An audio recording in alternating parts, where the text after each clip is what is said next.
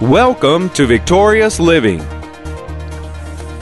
And so in this heritage or heredity that we have, there are things that follows the bloodline.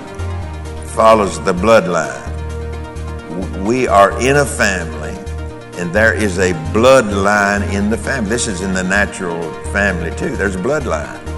So in this heritage or heredity that gives us our identification, there are things that follows, or there are things included in the bloodline, and gives a person their identity of who Christ is in them. Welcome to Victorious Living with Pastor Charles Cowan. Today, Pastor Cowan shares with us a brand new series he's entitled, The Lineage of Faith. We invite you to stay tuned to today's program. If you can't, we invite you to visit our website at victoriousliving.org. There you'll find other audio and video resources to help you in your Christian walk. And now, here is Pastor Cowan as he shares with us the lineage of faith. So tonight I want to talk to you in our time together about the lineage of faith. You know, this is kind of a day in which the interest level of the faith, what the Bible calls, not just we, but what the Bible calls the word of faith. You know, Paul addresses that in that Roman letter, the word of faith. So we're going to begin over here in Ephesians chapter 3, verses 14 and 15. It says, "For this cause I bow my knees unto the Father of our Lord Jesus Christ, of whom the whole family in heaven and earth is named." You know, one of the things that we sometimes may not dwell on is the fact that God has a family. Now, we know it is the body of Christ, and we know it is those who are born again. But the Bible, Paul, he emphasizes in other readings of his writings, he emphasizes the family of faith. And so we know then that the father of this family is God. We know that. And we know that God has left us an inheritance through Jesus, you know, who was, he was Emmanuel, God being with us. And through Jesus' life, his death, and then we call it his burial when they put him in the tomb, and his resurrection from the earth, from the tomb, and then on into heaven. We know then that something has been left for us in this family. And so Paul is addressing that in this third chapter of the book of Ephesians. Now, through the blood of Jesus, a person who believes in Christ is a part of the family. Anyone who has accepted Christ and has believed upon him, the blood of Jesus has made us to become or to be a part of God's family. There, at Jesus' death, that was what was necessary for an inheritance. Somebody had to die. And then through the resurrection was the assurity that we have of receiving what the inheritance that he left was, and that it would belong to us or to his family, to his children. So it is a family, the family of God. The family is related by blood, and in that blood there is something called heredity. If you study it out, you'll find there is heredity in that blood. In other words, there's something because of the blood of Christ that we have inherited.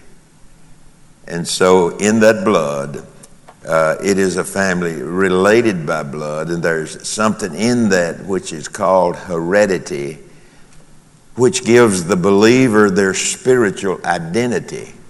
The heredity, our identification, our heredity in this gives us our identification with Christ. And In these births, there's something that comes or belongs by reason of birth. And let me go back and say, in the birth of Christ, there's something that comes or belongs to us by reason of birth, and that is called heritage or heredity. All of that's wrapped up in Jesus.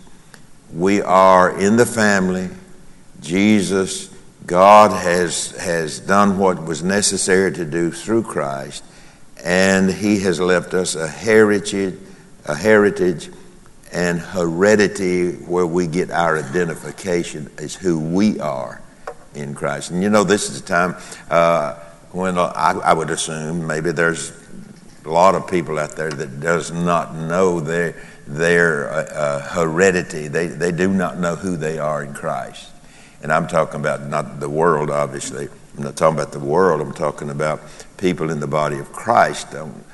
There is a lack of knowing or a lack of understanding of the heredity that we have through Christ. And in that heredity gives us our identification of who we are. And so then Paul wrote in the Roman letter, chapter 5, verses 8 and 9, but God commendeth his love toward us, in that while we were yet sinners, Christ died for us. There's the death. Much more then, being now justified by his blood. Now watch this. Justified or made in right standing by his blood. Now notice what this is. We, those of us that are there, we shall be saved from wrath through him. But yet at the same time, and you make that statement, you can find it throughout the scriptures, and that God is also looking for faith.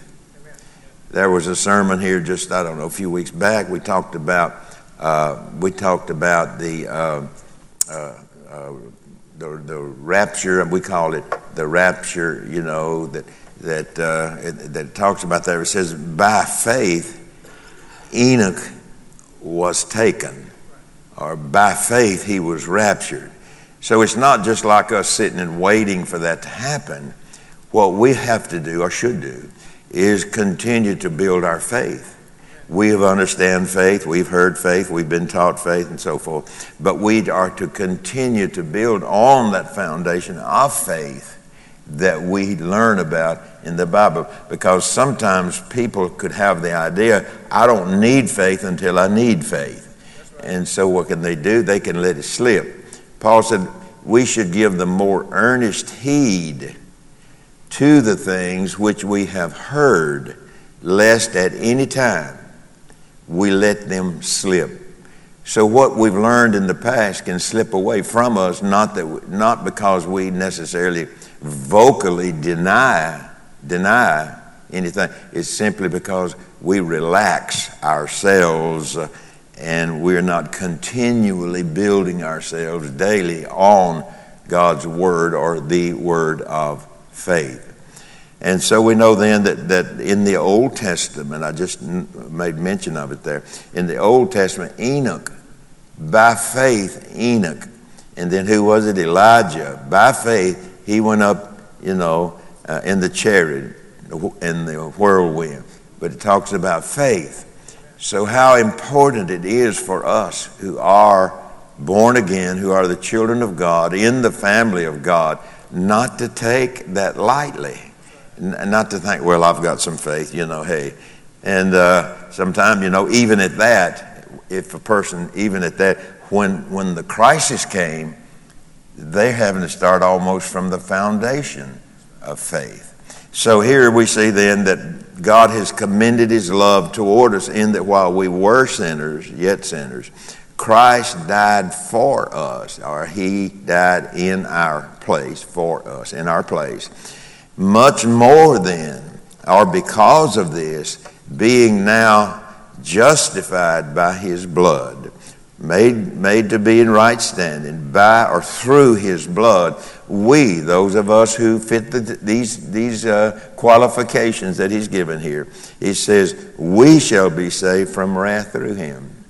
So we take from that we will be saved from the wrath that is to come upon the earth, but yet our faith is much involved in that. So we can't let that slip and slide. You know, it reminded me of a song I used to hear when I was a kid growing up in my teens, slipping in the slide. Anyway, that ain't got nothing to do with what I'm preaching. And so in this heritage or heredity that we have, there are things that follows the bloodline. We are in a family, and there is a bloodline in the family. This is in the natural family too. There's a bloodline.